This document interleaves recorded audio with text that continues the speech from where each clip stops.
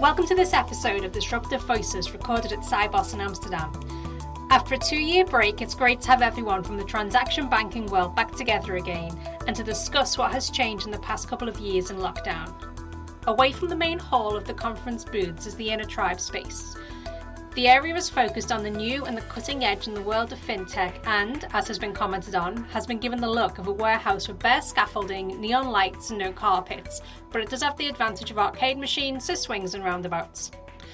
In this episode, I'll be speaking with some of the women of Innotribe to learn about how their companies have been developing the new world of tech and how they are finding working in the smaller companies and startups which will ultimately help shape the retail and corporate banking space of tomorrow.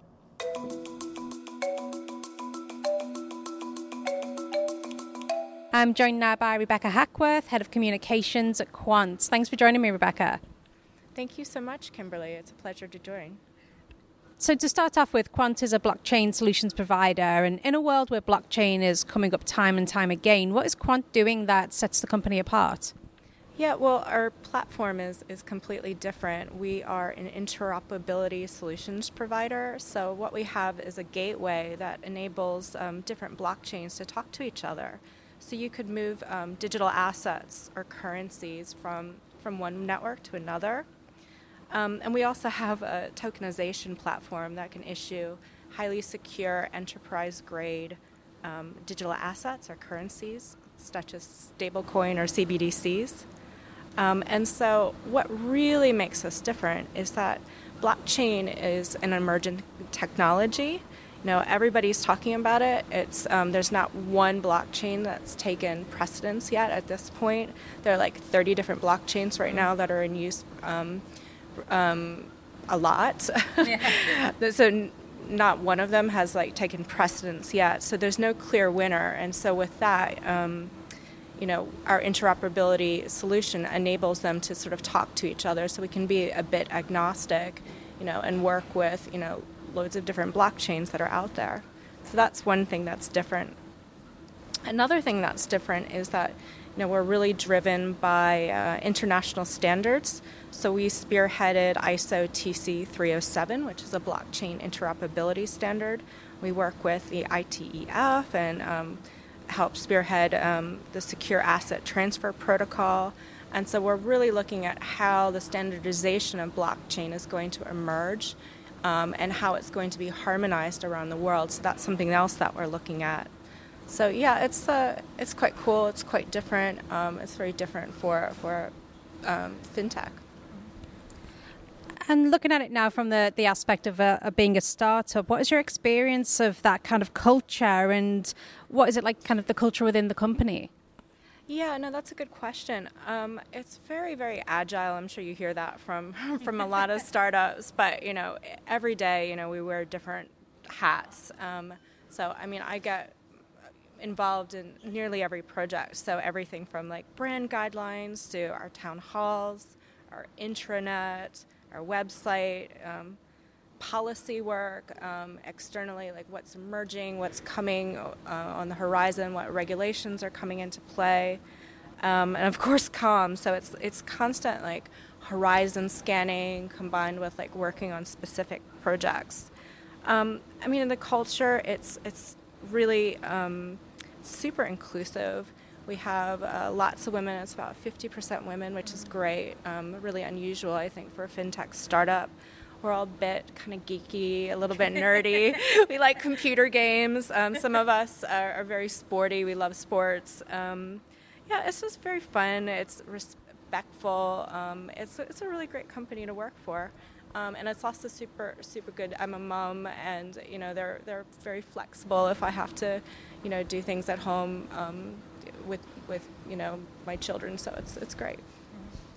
That sounds great, and it's always got to love some computer games as well. So, just to talk about you personally now as well. So, over your career, you've worked in a lot of different sectors, and I'll get you to kind of talk about some of those as well. So, but right now, how do you find being a woman in the fintech space compares with other industries and with the traditional bank environment that you'd worked in the past? Oh, that's interesting. I think there's a lot fewer women, I think, in fintechs than probably should be. I mean, there's more that's coming, and as I said, we're unusual. We're 50% women. There's a lot of women in banking, obviously. It's a different sort of culture. I mean, I think banks are slower. They have to be. I think there's a little bit of less individualism. And really what they're aiming to do is mitigate, risk to their customers and investors. And that's a good thing. And if you work there, projects can take a long time, 18 months or so. There's lots of layers, lots of approvals, third-party risk management systems, all of that stuff, which is all good. And to a certain extent, we have that as well. And, in fintech, we still have to do that, but it's much more agile. It's, you seize the moment at a fintech and you run with it, and you fail fast. If it works, something works, great. If not, dust yourself off, bounce back, and try it again. I think too, like fintech is great. It's about helping people, making things more efficient. Ultimately, we're delivering technology that's going to, I think make the world a better place. I mean, there's so much exciting use cases and applications for blockchain, for sustainability, for financial inclusion. To automate and make payments more efficient. It's really fantastic. So I'm really enjoying it. That's great. And so how would you say it compares with the other industry sectors that you've worked in before? So I know you've worked in a few different places. So can you give us an insight into where you've worked before and how you think maybe it compares or contrasts? Well, no, that's good. In terms of how it's worked before, I've always worked in in a medical assistance company, which was fascinating. I worked with a lot of doctors, a lot of scientists. We were doing infectious disease planning and monitoring and risk management frameworks as well too. But I think one thing that's been consistent throughout my career is I've always been involved in something a bit exciting, something new, something emerging to a certain degree. So either medicine or tech or it's just been. So I think there's been that sort of unifying factor. I've never had a desire to, for example, work in retail or anything like that. I just haven't. It's always been science and tech. Sure. Great. Thanks so much, Rebecca, for speaking with us today. Thank you so much, Kimberly. I appreciate it.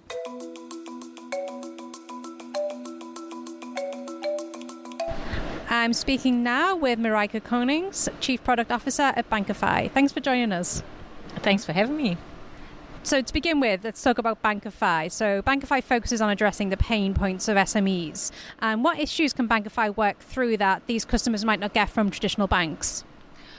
Well, I think actually the traditional banks aren't offering any of the services that we help our banking clients promote to their SMBs.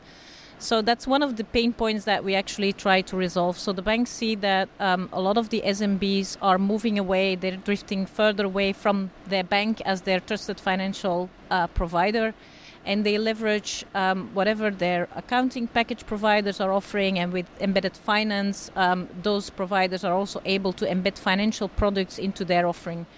So what we want to do is we want to help the banks to actually turn that on its head. And rather than pushing your SMBs further away to those third-party providers, we want to bring those financial workflows in the bank's channels.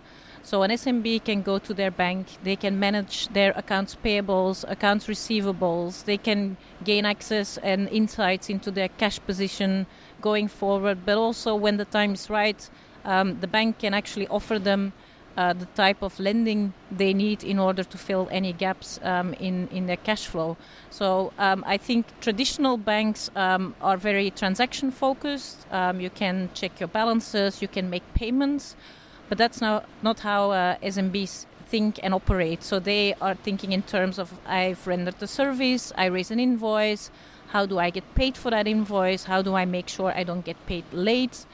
But also, once the payment has happened, how do I make sure that my accounting is updated, that I've got a clear picture on where I am as a business from a financial point of view?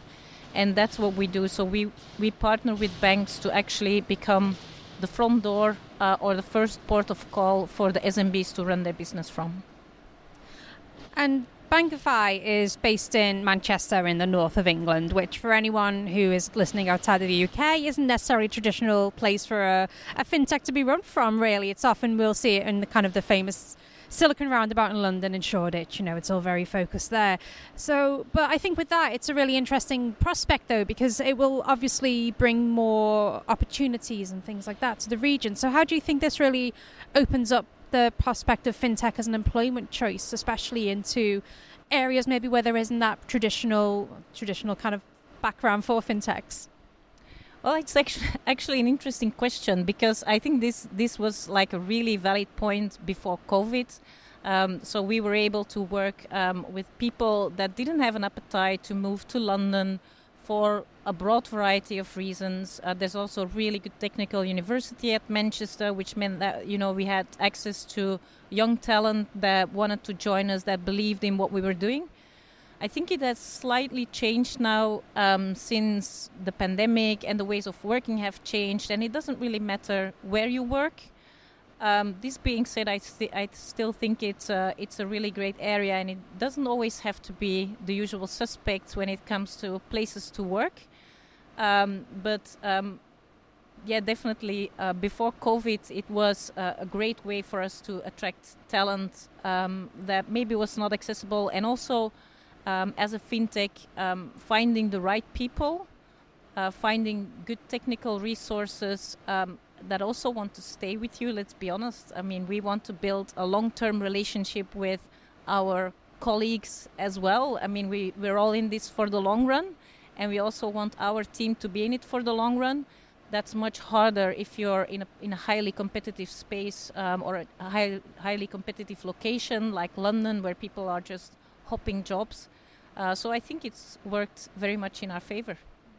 Yeah, it's really interesting. It's a very different kind of approach to, I think, what we're used to really seeing for fintechs. It's definitely, you see it in other countries as well. There's that focus in particular locations. So I think it's really interesting. It's only a good thing as well to get expansion. And like you say, you bring more new players into the area as well. But to move on from that kind of, but to look more focused on the focus of the podcast, which is around women and women in fintech.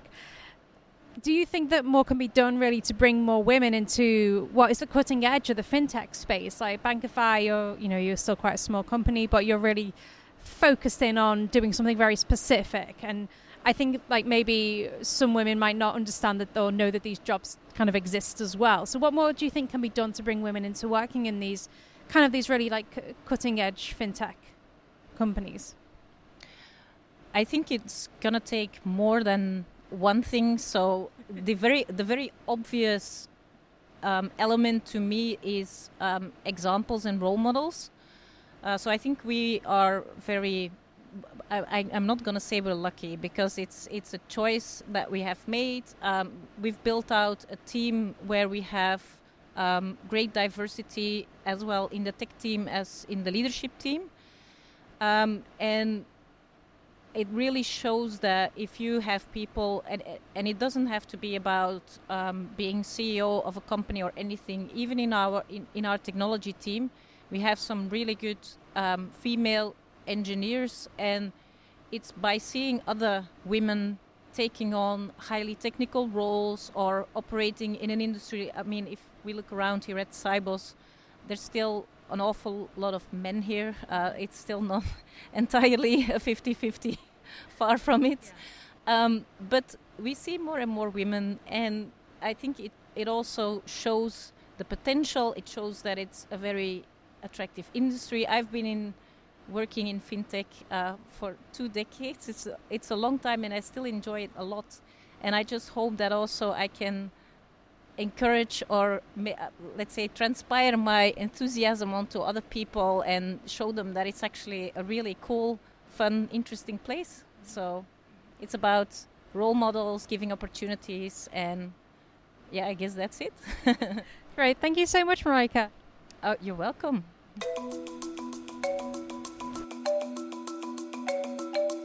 I'm joined today by Bianca Lopez, who's founder of Idea Fund. Thank you for joining me, Bianca. Thanks for having me. This is exciting. So to start with, can you explain what Idea Fund is focused on? So we are a refi sustainability technology transformation fund. We focus in 3 areas. We work in identity, we work in energy, and we work in access. Mm-hmm. Okay, great. Can you elaborate a bit more on the details of what that means? Yeah, as a person who's a digital identity expert, I've been working in places to try to figure out how to identify people. So I started in the industry working in like biometrics when it was like all sci-fi and people thought I was crazy. And I was explaining to them, this is not Minority Report, there's a lot of rules on this. So the identity part of the fund to be launched is all about this. Like, how do we identify humans? How do we identify animals? How do we identify, the planet and the signals around us that we seem to ignore and not listen to? And then on the energy side, it's needless to say that we're living in an energy crisis. And I'm looking at the role of technology and finance in transforming how we measure, how we build incentive structures, how do we transform companies from today currently using fossil fuels. How do you measure the transition? So we look at investing at companies that are looking at that transition from a perspective beyond, massive windmills. What happens when you bring them down? How do you measure those things? And, our thesis goes on to think, if I identify people and animals, and if I done so without blowing out the planet by connecting everything, how do I give people access? How do I build a world of an infrastructure of access and equality? And, what better place to be talking about that in one of the monetary conversations of the month today. Yeah. So, there's a lot of different approaches that you've got there. There's a lot of different areas that it covers. How do you think that together this will be able to kind of change the current system that we're in? I'm hoping that by investing in infrastructure and foundation and accepting the crisis and putting actual capital where, impact conversations have been before, but not really tangible transformation, is how I hope to see this impact, how I hope to create a world like we've failed miserably at including people. You look at fraud systems today, they cost, humanity 2 to 5% of global GDP. Think about the wicked problems you can solve.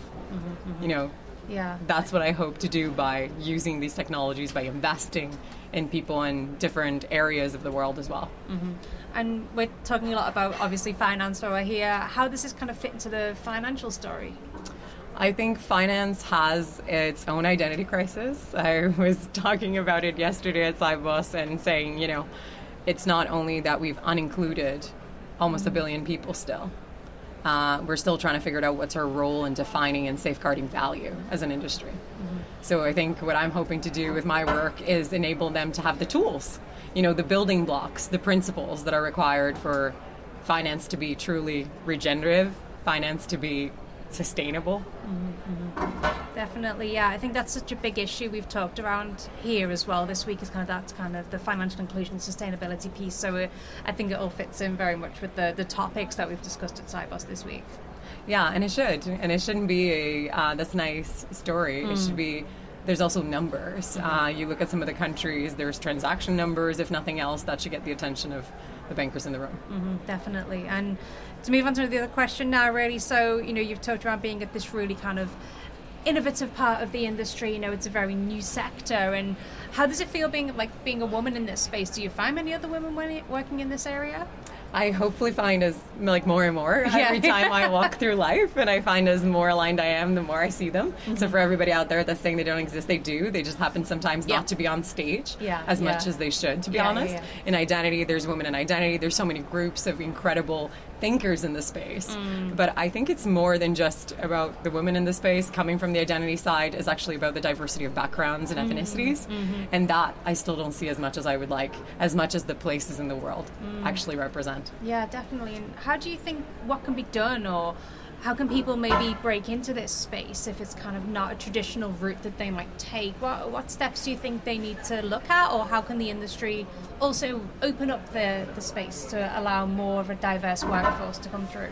What I'm hoping is through what I'm going to do is through capital. I think capital can create a lot of incentive structures combined with the right amount of education and access. Like when I look at my academic board and ties, like I care about how you give back and empower. I'm from Brazil originally, and I spent a ton of time in Africa and the Caribbean. There's a lot of need not only for education and people to fly in and fly out. There's need for sustainable actual capital.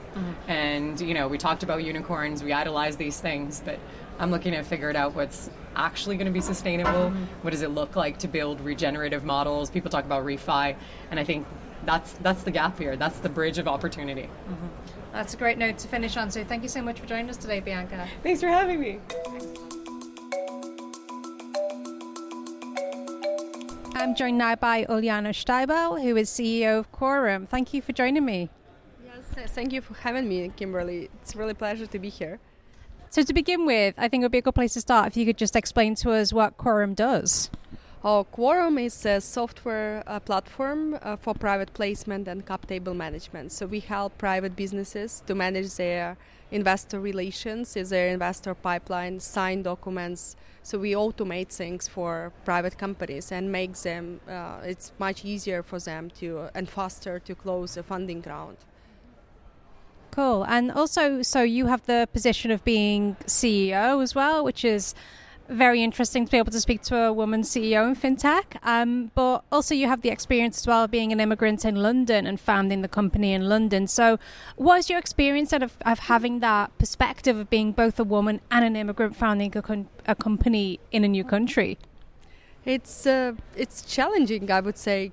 Definitely you should be very persistent in what you do if you want to succeed with all of that combination of different non-traditional way of doing business, right? So first of all, I started a business with my co-founder being back in Ukraine, and we started the company in UK. Then I moved to UK and started to build my business, get more clients, and continue with product development. But I see that it's definitely makes a difference, and take you probably 3 times more efforts, or more, to get to the point where you should be, because you are female and you are also an immigrant, right? So there is this quite a traditional way of venture capital to invest in businesses. So you should be wild. Male graduated from Oxford or Cambridge, or if you are not, so you have to be a first-time founder, like a second-time founder. Otherwise, you can't get through all of that complications. So it's challenging, but it's worth it because I like to be entrepreneur. I mean, are there any particular aspects of, say, you've had your background working in finance in Ukraine as well. Are there any kind of stumbling blocks that you've encountered from being in London compared with being in Ukraine that you can kind of see as being attributable to coming from the approach of being an immigrant? I think definitely competition is much higher. It's obvious and it's normal because when you come to London or New York, you expect to have a quite high competition. So what you don't have in Ukraine, even though of course you do have some other companies doing things, but they're not doing things in the same area, right? Here you have concentration of solution is so high. So competition is a very important factor which you should consider when you start business and when you especially started in a specific country. And in overall, I think UK have been very supportive to companies who want to establish in the UK.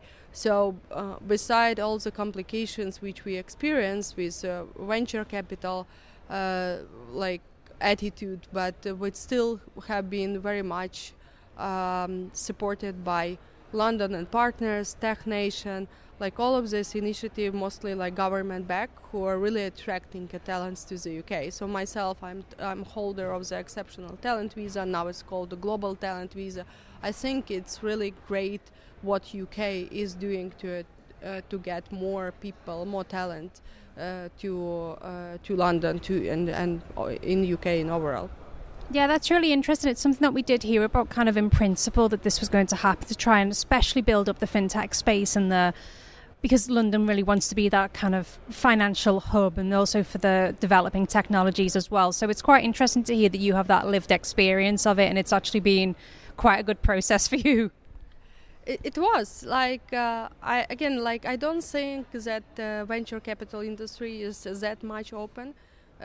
So I even know that currently there is a group of Ukrainians also they establish a special venture fund called Blue Lake, specifically dedicated to immigrant founders, not just from Ukraine, but they saw actually the niche that there is a problem with venture capital going to immigrant founders, and they established this a small seed fund to help where they see that there is a real gap.